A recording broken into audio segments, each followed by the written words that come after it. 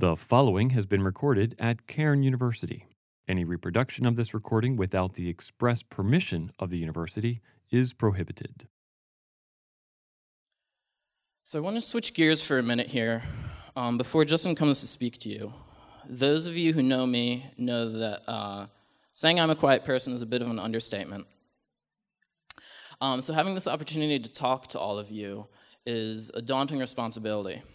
I wanted to say something that would speak into each of your lives and be impactful. But that's hard because you're all individuals, you all have different experiences, different goals, different struggles. So it would be hard for me to say something that's going to speak to each of you. And to be honest, I'm really not qualified to do that. So what do I say? Well, we have something that unites us, and that's salvation through Christ and a hope of heaven. And I want to spend this time to remind you of that salvation, encourage you, and help you to live like it's true. I've been reading recently about the Israelites when they were wandering in the wilderness. They wandered around the desert for about 40 years, following a cloud and a pillar of fire, not really knowing where they were going. They had the promise of the promised land. They knew they were going to get there eventually, but they were stuck. We know from reading Exodus how difficult it was for them to remain faithful as they were wandering around. They got discouraged, they doubted, they struggled to remain faithful. And it's hard to carry on when you know things aren't right, when you know things should be better, but you're not there yet. I'm not sure how being an Israelite worked, but I imagine them waking up in the morning, poking their head outside the tent and thinking, oh great, the cloud moved again. Time to pack everything up and wander around for a couple days. I know some of you feel like you're wandering right now. You're discouraged, overwhelmed. You might not see God's plan in your life. But like the Israelites while they were wandering, we also have a promise, and we have a hope.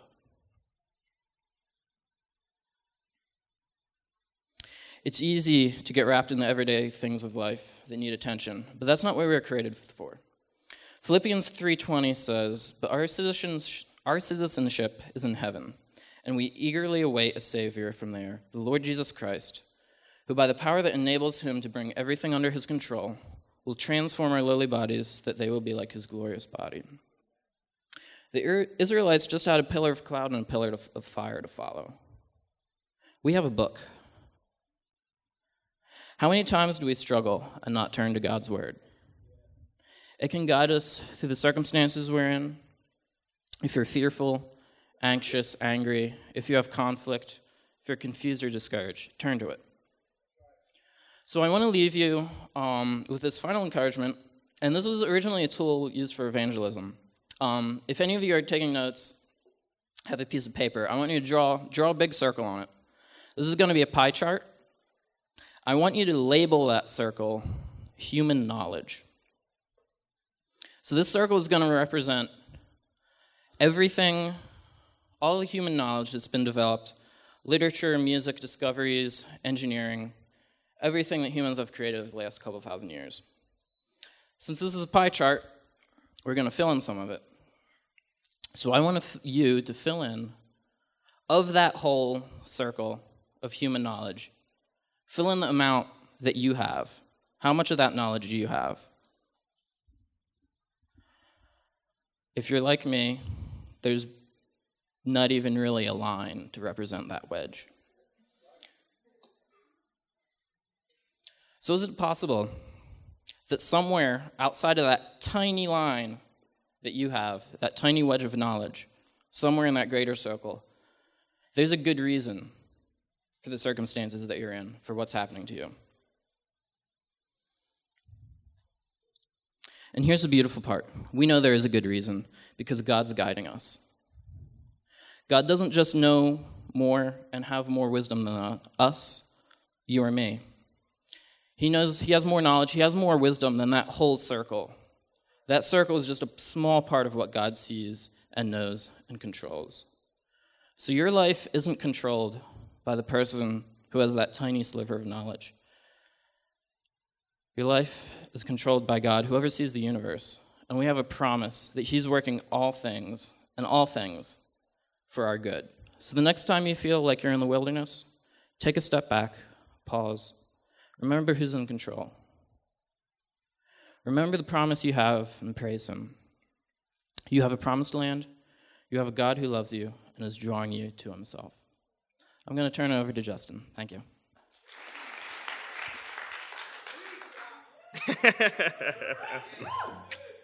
Alrighty.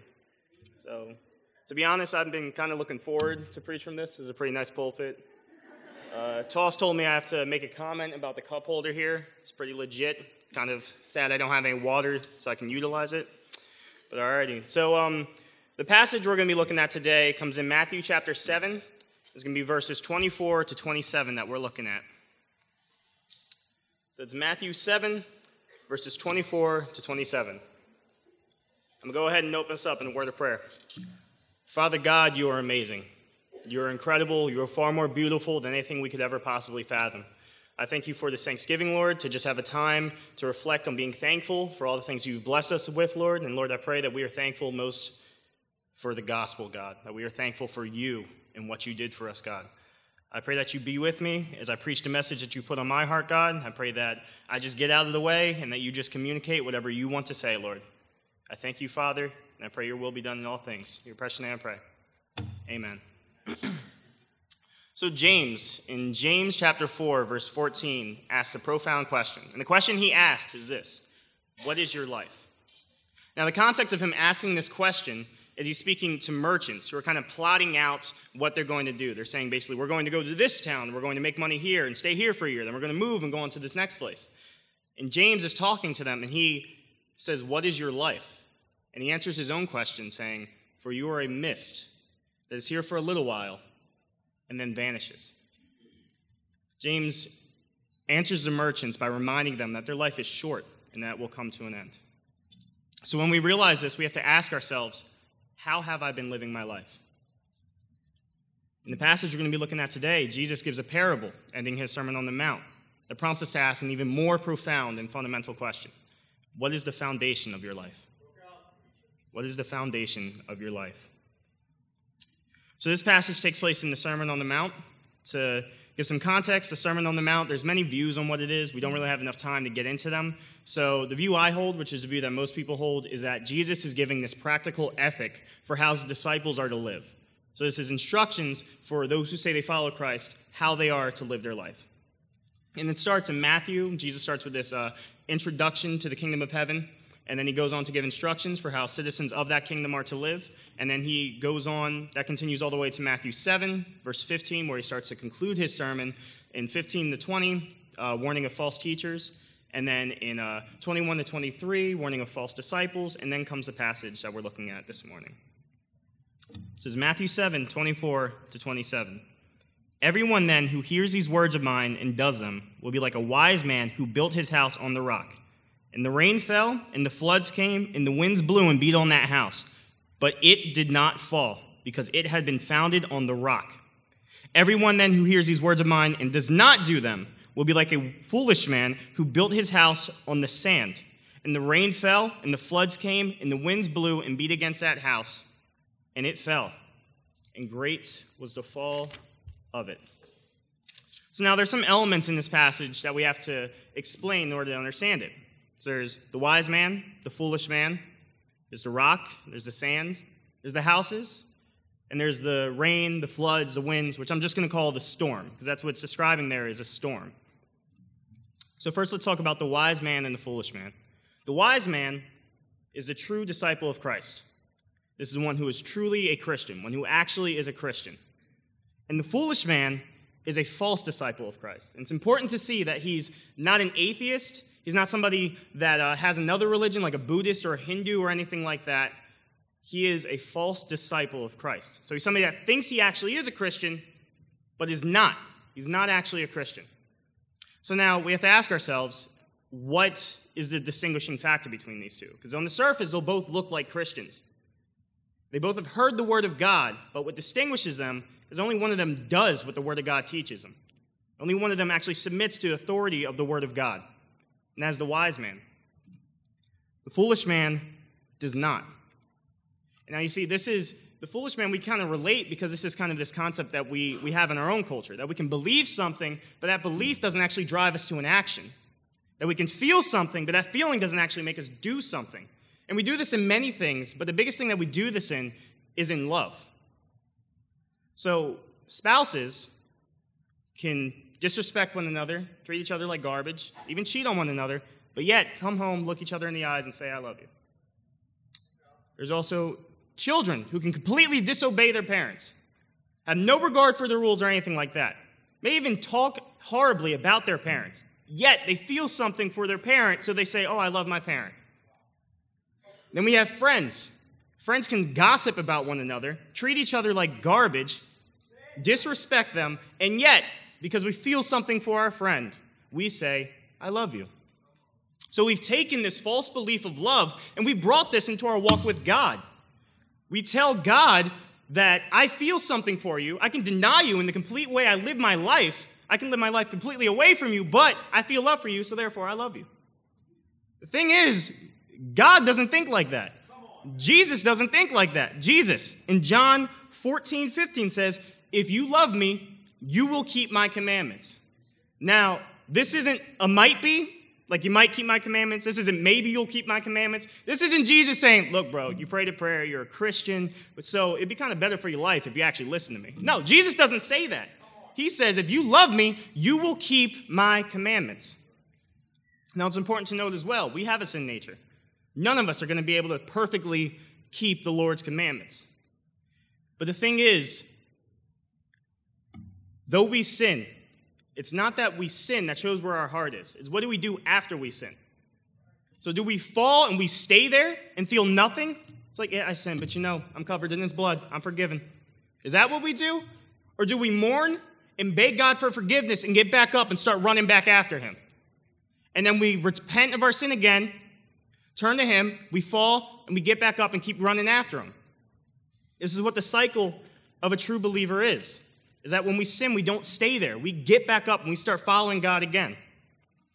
And this is also the wise man. It's also important to note that the wise man is not a legalist. He's not trying to earn his righteousness or anything because he's following what the Bible says or doing what Christ commands. It's not what he's doing. This is a man who truly loves the Lord. His love for God is not just a feeling. It's what compels him to keep God's commandments. So it's important to note here, too, that this is not a works-based salvation type of thing. But it's because we have faith in God, we have faith in him, and we show our faith by actually obeying him. We love God, and we show our love by actually obeying him. This is what the wise man does. Then there's the foolish man. Somebody that goes to church. They even have his hands real high, worshiping real loud, everything like that. You got somebody that knows the Bible. Somebody that may even know theology. Probably tell you what the doctrine of impassibility is, tell you what your doctrine of simplicity is, all that. Probably pass a theology test. Somebody that may even say that they believe Jesus is exactly who he says he is. But yet, in the way they live their life, they completely deny any belief in God. There's somebody that does not mourn over their sin. Instead, they continue in it. They think it's fine. They think it's fine for them to continue in sin. They know all the stuff. They may even believe that they prayed a prayer, but there's no heart change. This person is not changed at all. And yet, they think they are saved. This is the man that Jesus talks about in verses 21 to 23. Somebody that when he meets Jesus, he says, Lord, did we not prophesy in your name? Did we not cast out demons in your name? And Jesus says, I never knew you. Never had a relationship with Jesus Christ. Is this person? They deceive themselves because they hold to a faith that is absent of obedience. Jesus is not our Lord if we do not obey his commands. Kevin DeYoung put it this way: the rules of a relationship define that relationship. Jesus defined the rules of our relationship with him because he says that if you actually love me, you will actually do what I tell you to do. Jesus is the one that defines us. We don't define it. We have this idea that we can kind of define the relationships we're in. No, I love Jesus because I say I love Jesus and I feel a feeling for him. It's not what Jesus said at all. That's pride, bro. Jesus doesn't say that. Jesus says, if you love me, you will keep my commandments. It's exactly what he says. So now this takes us to the big difference between the fool and the wise man, and that's the foundation that they built their house on. The wise man built his house on the rock. Now the rock is Christ. Jesus is the rock. And the foolish man built his house on the sand. And the sand, simple, anything other than Christ. So there's Christ, there's anything other than Christ. That's it. There isn't some sort of midway foundation or anything like that. It's either Jesus or not that you build your foundation on, that your foundation is Jesus or not. Friends, there's only one way to heaven, and that's through our Lord and Savior, Jesus Christ. Jesus, as recorded in John 14:6, says, I am the way, I am the truth, and I am the life. No one comes to the Father except through me. That's it. That's Jesus standing in the face, offensively, of any other foundation or any other religion. He's saying, I'm the only way, bro. There's no other way besides me. That's it. There's no other way to earn your way to heaven. It's exactly what Christ is saying. Now this takes us to the house. Both men build a house, and the house is their lives. Now let's think back to the question I asked in the beginning of this message. What is the foundation of your life? What have you built your life on? Is it Christ, or is it something else? Because the truth of the matter is that the storm is coming. And the storm in this parable is final judgment. It's judgment. And the only people that will stand are those who have built their life on Christ. The wise man that built his house on the rock is the one that stands during the storm. The foolish man that built his house on the sand. This is the false disciple that built his house on anything other than Christ. When judgment comes, he will fall, and great will be the fall of it. We cannot live a life with anything else at the center but Christ and expect to go to heaven. If we make anything else the center of our life that isn't Jesus Christ, we cannot expect that we're going to heaven. Jesus is the only way. While we were living in rebellion against God, God himself came down in the person of Jesus, born of a virgin, lived a life that we should have lived, a perfect life in complete obedience to God, never sinned once, and then went to the cross, an innocent man going to the cross, paying the penalty for sinners that deserved to die. And God said no. Out of his love, he sent his son to die, taking the penalty for it. And though Jesus died, that's not the end of the story. 3 days later, he rose from the dead. He came back to life, proving he was exactly who he said he was. He did exactly what he said he was going to do, proved he was exactly who he said he was, and even appeared to over 500 people, proving he's not Muhammad, who claims that he went up to heaven. Can't verify that because he went spiritually. No, Jesus said he would physically rise from the dead, and that's exactly what he did. And he appeared to over 500 people, proving that he did exactly what he said he was going to do. We do not serve a God that is not real. We don't serve a God that lies to us. We don't serve a God that just says, oh, just trust it, I did this. No, he proved the fact that he did this. He proved it. So again, what is the foundation of your life? What have you made the foundation of your life? Now, most of the people in this room are college students. I myself am a college student. Wait until May, get to graduate. Awesome, cannot wait. So it's easy being a college student kind of thinking that life hasn't started yet, because we're kind of in this stage where we're kind of trying to start our life. We're working towards graduation, trying to think what we're going to do afterwards. But the truth of the matter is, it has started already. I mean, we're alive, so it shows our life has started already. So don't wait until tomorrow. Tomorrow is not promised at all. There's not a promise that I'm going to graduate in May at all. It's not a promise that we're going to see tomorrow or anything like that. So today, live for Christ today. Live for Christ today. If you have not made Jesus Christ your Lord and Savior, if you have not turned to him, turn to him. He's waiting with open arms. He will not reject anybody that comes to him. And if you've reflected on yourself thinking, oh, I've not been living the life I should have been living. I've not been living the way I should have been living. Come to him. His arms are wide open. He won't reject anybody that comes to him. What is the foundation of your life? Now, this is a passage that kind of resonates with me because from age 7 until age 21, I thought I was saved. I talk to talk. I could talk Bible with people. I could quote scripture. I used to even teach a children's Sunday school class occasionally. You would ask me, I would have been like, yeah, I'm a Christian. I prayed the prayer. I'm good. I'm sick. Got my fire insurance. I'm going to heaven. But I completely denied Christ in the way I lived my life. I was an alcoholic. I used to smoke weed. I was having sex. I was not a Christian at all. I thought I was because I prayed a prayer, but I denied Christ in the way that I lived my life. Until November 24th, 2014. That was 4 years ago this past Saturday. God literally brought me to my knees. I was drunk. I was bawling my eyes out. And I said, Jesus, I'm done fighting you. I have no idea what I'm doing with my life. I was in a dark place. I used to pray to God to kill me because I didn't think I was going to be anything in life. But God brought me to him. And I've been walking faithfully with the Lord since that day. And it's not been easy. We don't become sinless once we get saved. But our God loves us. And again, it's not the fact that you sin that shows where your heart is what do you do after you sin? Do you fall and do you stay there? Do you let that battle that you lost with sin control you and win the war? Or you just stay there and just like, you know what? I can't do anything. Anyways, I'm saved. I'm good. Or do you mourn over the fact that you just disobeyed the one that you truly love? And do you get back up and start booking it back after him? My prayer for everyone in this room is that you love Jesus more than anything in this entire universe.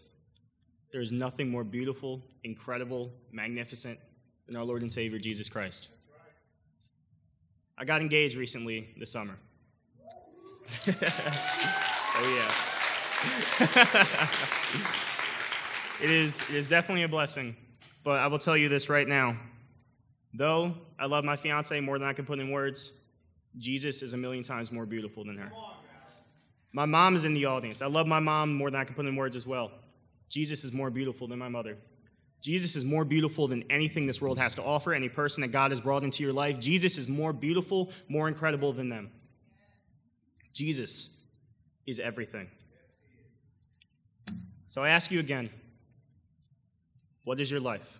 For you are a mist, appears for a little while, then you vanish. What will you do with the life that God has given you? What will you make the foundation of your life? Are you going to live your life for Christ? Make him the center of your life? Submit yourself to the Word of God? Not tell the Word of God what it says, but let it tell you what to believe? Submit yourself to it? Or are you going to put anything else as your foundation? We can do this easily with ourselves. A lot of times we can read the Bible, don't like what it says, and we ignore it. It's one way that we're not putting Christ our foundation, because we put that around us. We make ourselves the foundation of our life. But the truth of the matter is, this is God's word. There's a lot of stuff that we like to say because it's kind of like Christian rhetoric. We like saying it just because as a Christian we have to say it. So we have to say the Bible is God's word. But do you live like it's actually God's word? Do you submit to this? Like this is the very word of God, that every single command here is completely inerrant and that we actually have to do it? Or do you look at it as some book of suggestions where it's like, well, you know, I like this, don't like that. I like this one, don't like this one. How do you view the word of God? Because how you view the word of God determines where your heart is as well. If you see this as the sword that it says it is, and it pierces you, and conforms you more into the image of Christ, you're in a good spot. But if you see this as something to be ignored, whether it be in our worship, we become prideful and tell God how we worship him, instead of letting him tell us how we ought to worship him. Kind of forget that God is a holy God. You read the book of Leviticus, it'll shine real quick. God is holy. He makes the rules, not us. So what is the foundation of your life? I pray for every one of you. I love every one of you. God has brought all of you in here. And I pray that you just get to dedicate your life to him. You make Jesus the very treasure of your being. I'm going to close this out in prayer, and Hushai is going to come up and lead us in some worship. God bless you guys. Father, you are incredible. I love you so much, Lord. You are the most amazing thing in this entire universe. I pray that you work in the hearts of everybody here. Help us to cherish you more than anything in this entire universe, God. Help us to continue to just strive to submit to your word and to love you, Lord. I thank you, Father, for another day. I thank you for everyone here. And I pray that your will be done in all things. In Christ's name I pray. Amen.